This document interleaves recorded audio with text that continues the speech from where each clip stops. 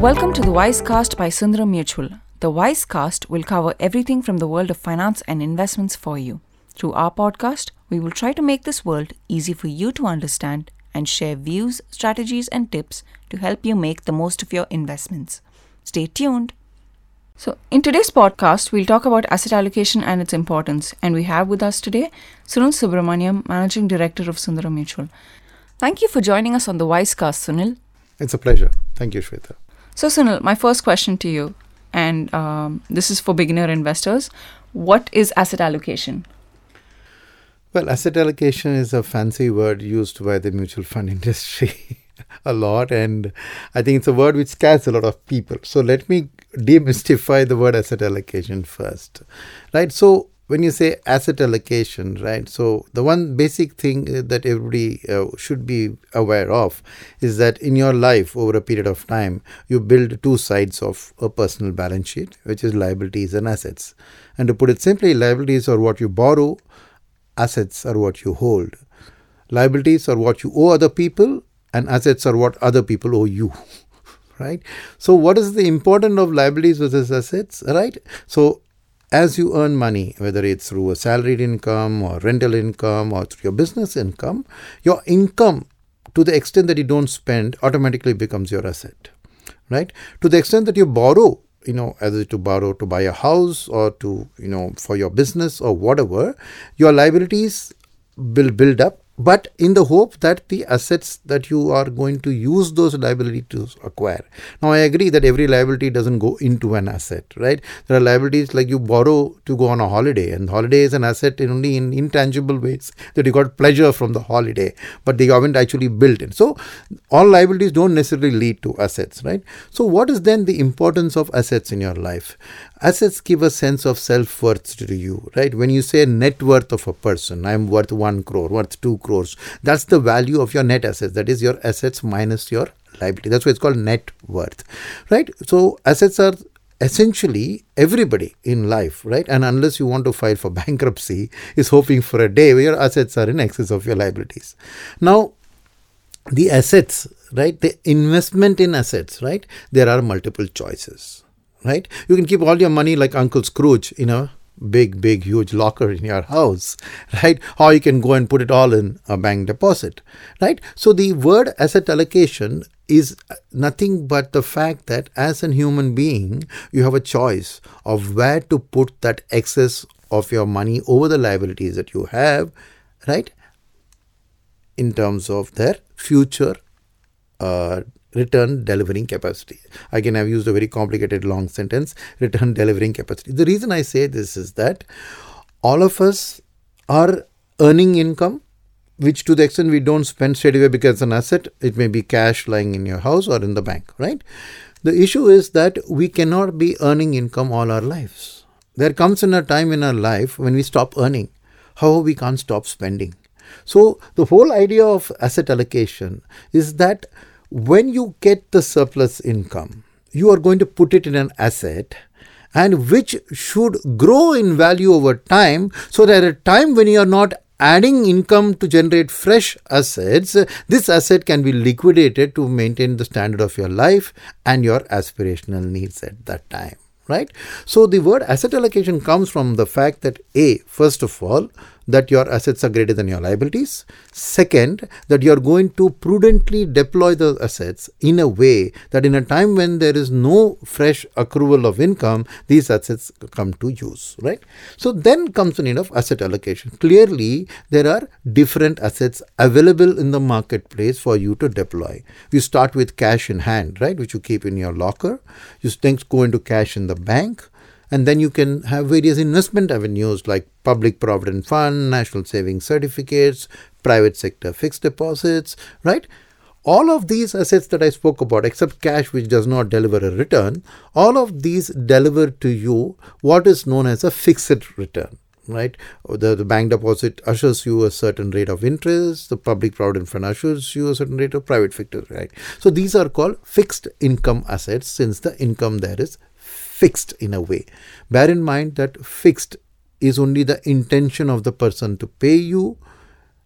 He may not deliver that, because if he doesn't choose to, if he doesn't exist at the point he has to deliver, he could default on it. So fixed doesn't mean guaranteed. Fixed means that what is going to give you, come hell or high water, is going to be only that. Right. Next we come to a set of assets which are unfixed in terms of their as income generation. When I say unfixed, it means that they don't give you any commitment, right? Nor there is a guarantee, right? Now in this space are all the other assets where you can invest in gold, you can invest in real estate, you can invest in equities. So why they are unfixed, right? Because they don't guarantee a return or they don't commit a return, right? Why would you then invest in them? Because they hold the promise of giving you a better return than what your fixed income assets are going to give you, right? Then you have a choice to make. Do I put all my money into that which is fixed so that I have a certainty in the future that I will earn that much every month or every year? Or do you put it in an unfixed asset where you're not sure what you will earn? Right?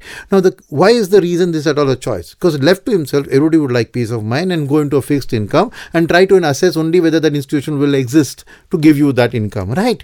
The issue is the big elephant in the room, which is called cost of living, another name being inflation, right? Because most of fixed income assets, right, are generated from, they're investing in fixed income assets. Like you give it to a bank lends to a company, which then gives us an income. But every company's income is a function of inflation. Right. Now that inflation, it hurts you because remember, you are building up those assets, income generating potential in the long run. So you want something which will grow in value faster than inflation. Only then you have created a net wealth which would be of utility to you in the time when you stop earning. Right. So the reason to enter into the unfixed income space is because inflation itself is unfixed. You can't know. Yes, past track record tells you that over 15 years, over 30 years, inflation has been 7% on average. However, 7% average doesn't mean 7% year on year. It could be 2% in some years, it could be 25% in some years. It could be different for different types of expenditures, right? Education. The inflation in education is far higher than the inflation in food prices. So which inflation do you choose? But you need money for future education. You need money for future health expenses, which are also inflating at a different levels. So inflation by its very nature is an unfixed, expenditure percentage. So when you have a fixed income asset, regardless of what, once it's fixed, then you can be sure that sometimes it will give you a return positive on inflation and sometimes it will give you a return negative. Now, though the word fixed income gives you a mental sense of comfort that it's fixed, when you're fighting a battle against an unfixed enemy, what's the point of having a fixed return, right? Because you are not sure then whether that fixed return is going to always compensate by the end of the time frame when you're going to stop earning, whether it would have made a positive wealth accretion to your thing. So the thing is that fundamentally no fixed income asset can combat the battle against an unfixed enemy. So you need to fight unfixed expenditure rise of inflation only through an unfixed income. So obviously in choosing this unfixed income, that asset class, right, has to be something which has the ability to beat inflation in its own playing ground. Why I'm saying this is, I mentioned to you 3 common asset classes like gold, real estate, and let's say equities. Now, gold rises generally sometimes when inflation is very high. So, excellent hedge against inflation. Sometimes when there are wars. Sometimes when there is political uncertainty. So those periods don't necessarily mean inflation in your country. Second, gold is a world traded commodity. So the war in the Western world could lead to rise in gold prices, but it may not mean anything in your country. Or a war in your country, right? But the gold prices are fixed internationally. So while gold does correlate with a high inflation, meaning high gold prices, it's not a certainty or a guarantee that it will always beat it. The second is real estate, right? Now, real estate, again, is generally inflation hedged to the reason that one of the key sources of income, right, is the fact that property, rental income. So generally rents rise with inflation. So you would expect the real estate market's valuations to rise with inflation. The problem here is that the problem of demand and supply of real estate in pockets means that this distorts that ability of real estate to compete with inflation, right? One. Second, as a real estate is the recipient of inflation. So what you will generally get is something that matches with inflation, because that real estate prices rising are itself a component of calculating inflation. So while real estate may cope with inflation, there is no guarantee that the particular property that you're investing in will rise faster than inflation, because it's a function of demand and supply, about urban development in that area, about people's incomes rising. So while overall as an asset class, real estate is correlated with inflation, the specific investments you make may not necessarily deliver that word, which I'm going to now introduce, called alpha, which is a return better than inflation, right? Now we come to the third asset class, right? The third unfixed income asset class, which is equities. Now equities like gold and real estate also carries a high degree of correlation, but with one additional advantage. What is that? So to explain equities, right, when you invest in equities, which is through the stock markets and through which mutual funds are a route, you make a return by investing in corporates which are listed in the stock market, right? So which means essentially you hope to make money from the profits that those companies earn. And generally, right, there are multiple types of corporates in the market. There are corporates which are existing in a situation where the product that they are producing is in a shortage of supply. And some other corporates could be in a situation where their products they're producing are in excess of supply. So the simple demand-supply equation tells you that when demand is high for a product, the producer sets the price. And when supply is excess, the consumer sets the price, right? So in the equity market, you will find that producers who are in a demand excess scenario in their industry are able to set the price and hence set a price rise in their products, which is rise higher than the price of inflation, and they are able to get away with it because of the shortage of the product, and hence they make what is called a super profit over the inflation rise.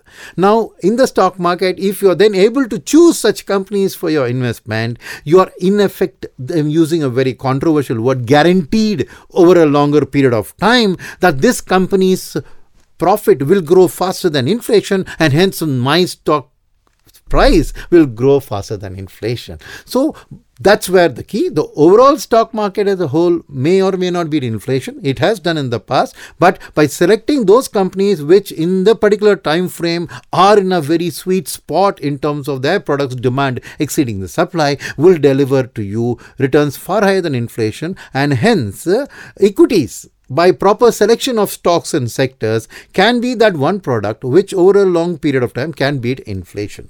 So in coming to the word asset allocation, then obviously a person would like to put his money a little bit in the fixed income basket where he wants certainty of his income, a little bit in gold and real estate which he knows are correlated with inflation, and a little bit in the stock market where there is the expertise of a mutual fund or an asset manager who can help you beat inflation. So the necessity for asset allocation, right, comes from the availability of these alternatives which promise you that you can end up at the end of your earnings period, the period in your life when you're earning, you can end up with a wealth which is far more than sufficient for you to continue the quality of your life for the part of your life when you're not earning. So that is the benefit of asset allocation, right, as a process, and it's obviously something that every individual, whether he likes it or not, except Uncle Scrooge, as I mentioned, every other human being on this planet, right, has done asset allocation, will continue to do asset allocation in his life. So Sunil, thanks for that. Now, you mentioned assets that give you fixed returns and ones that give you variable returns. And while we invest in these to generate income so we can continue earning when we don't have a source of income and also to beat inflation, are there other factors that affect allocation, or is there a thumb rule one should follow when it comes to this? What I would say is that what affects asset allocation? Yes. So obviously the inflation outlook affects asset allocation, right? So when you're looking at it, and if you feel that the economy is in a prolonged period of low inflation, then the fixed income assets should be higher in your portfolio. So I think the overall inflationary outlook, I think, is an important factor to consider, right? Apart from that, the time frame of your investment, right? You make investment for 3 years, for 5 years, for 10 years, 20 years. That also affects when it comes to asset allocation. Third, the age at which you're entering, that also factors. So there are multiple factors that affect asset allocation. You can't have one rule which fits all. It is a function of various factors. So for someone in their 20s, what would you suggest would be an appropriate thank you, Shweta, for that question. From a pure age alone, if you take it, and if you are also clear that your time frame is longer than, let's say, 5 years. So with these two rules in mind, right, there can be a thumb rule. If your investment time frame is long term, that means when I say long term, that means you are not trying to predict inflation. So with that being said, that you're not trying to predict inflation, for your short term asset allocation, you can use inflation expectation to decide. For a longer term perspective, there is a thumb rule, and that thumb rule says that 100 minus your age should be your variable income, and your age should be equal to, the balance should be equal to the fixed income. So when you said someone starts in their 20s, so 100 minus the 20 is 80, which means 80% should be in the variable income asset class, which is, as I said, gold, real estate, equities should be high, and 20% only needs to be put into a fixed kind of income. Say, so that's the way I would suggest is the mix for someone starting in their 20s. So while this thumb rule is specified, I made the qualification that this is the longer term allocation that he should look at.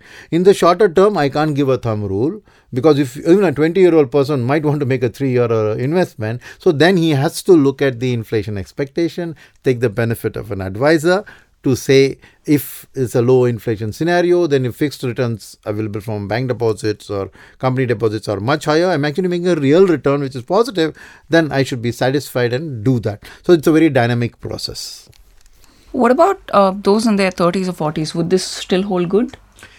See, the broad thumb rule can be held as a kind of a, lighthouse, which you say, okay, that's there always, and the shorter term factors. But the key, I would say, between the 20s and the 30s and the 40s is that in the 20s, a person is starting off on their life, right?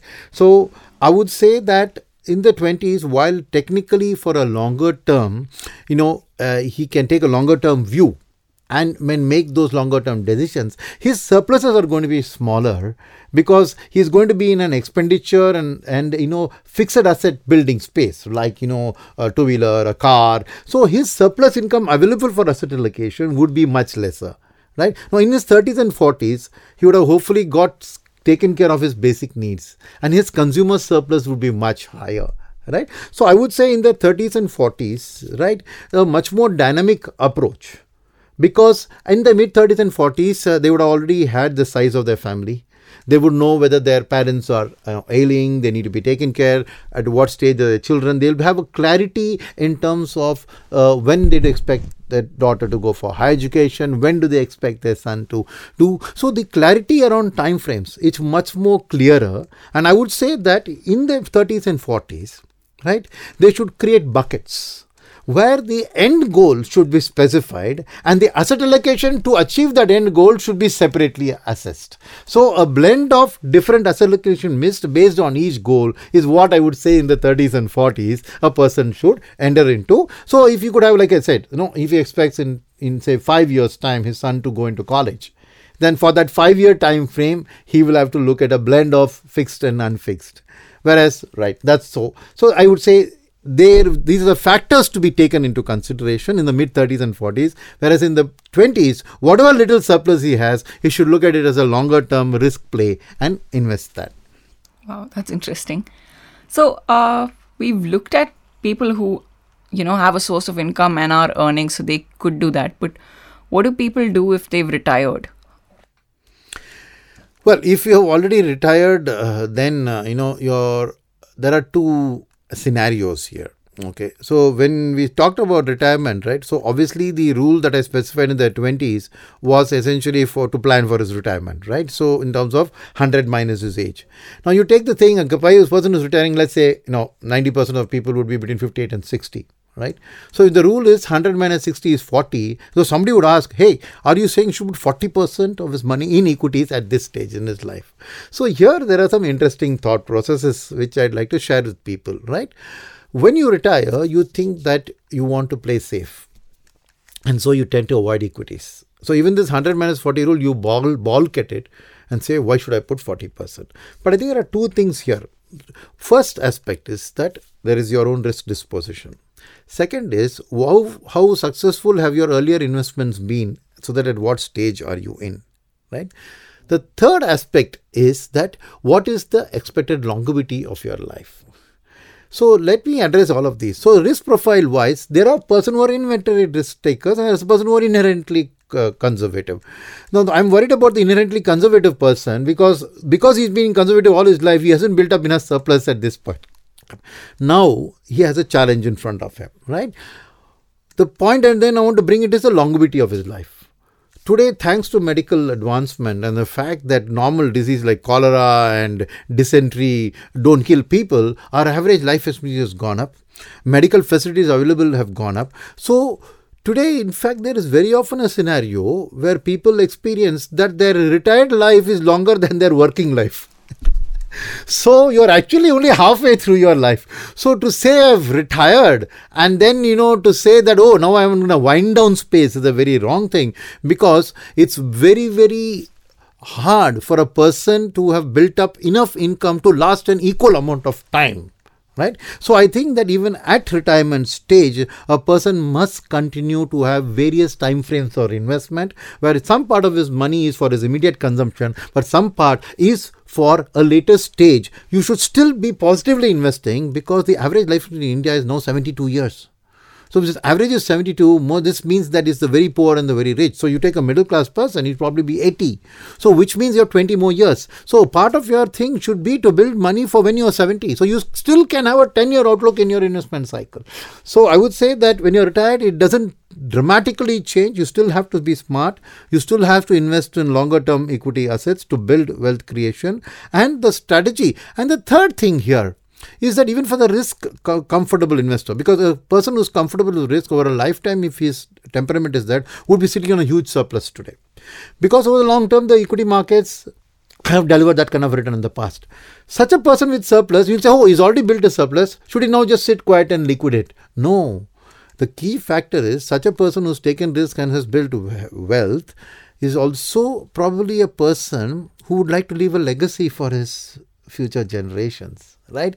So while you look at your life, you also know that a certain portion of your money you want to bequeath to your children and to the grandchildren.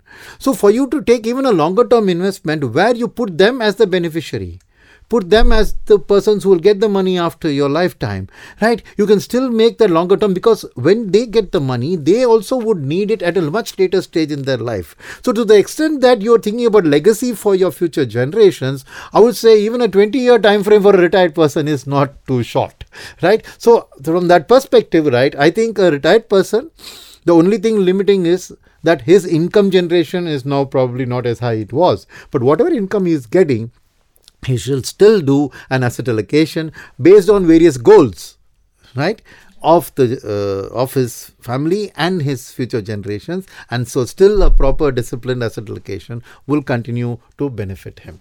Wow, that's a lot of insights for people of all ages, Sunil. Thank you for that. We sure hope our listeners benefit from these strategies and tips while choosing their asset allocation mixes. Thank you again for joining us on the Wisecast. Thank you. All the very best to everyone. The Wisecast is a podcast initiative by Sundaram Mutual. We hoped you liked listening to us as much as we loved presenting it to you. Stay tuned to the Wisecast to learn more about the world of mutual funds and investing. Until next time, happy investing. Mutual fund investments are subject to market risks. Read all scheme-related documents carefully.